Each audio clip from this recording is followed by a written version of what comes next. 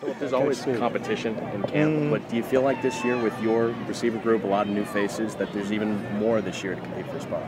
I mean, there's competition every day. Competition at every position. There's always competition. It's camp. I mean, it's football too. I mean, it's a competitive sport, and that's the best thing about it. And if you love competition, you're in the right sport.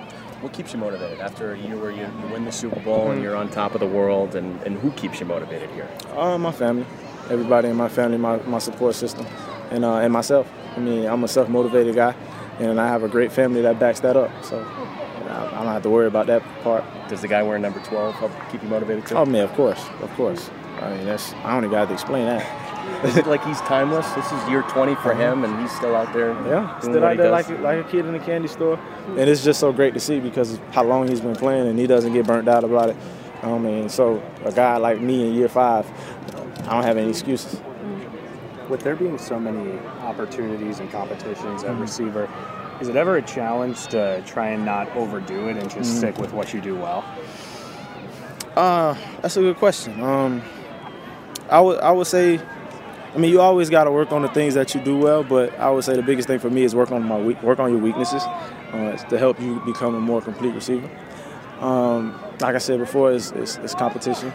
Every day is camp. You go out there, you try to put your best foot forward. You try to control what you can control. And if you don't make the team, you don't make the team. If you do, you do. I mean, at the end of the day, you just got to go out here and try to carve a role for yourself. I mean, like you said, like I said before, life goes on. What have you seen out of Keon Crossen so far this preseason? Speed. He can run. He's getting a lot better technique-wise.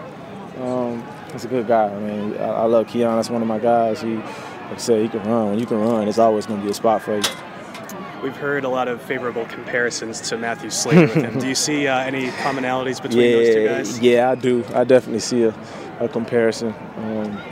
Those two, they walk the same line in life. They both can run. They don't care about their role. They're selfless, and they just go out there and just play football.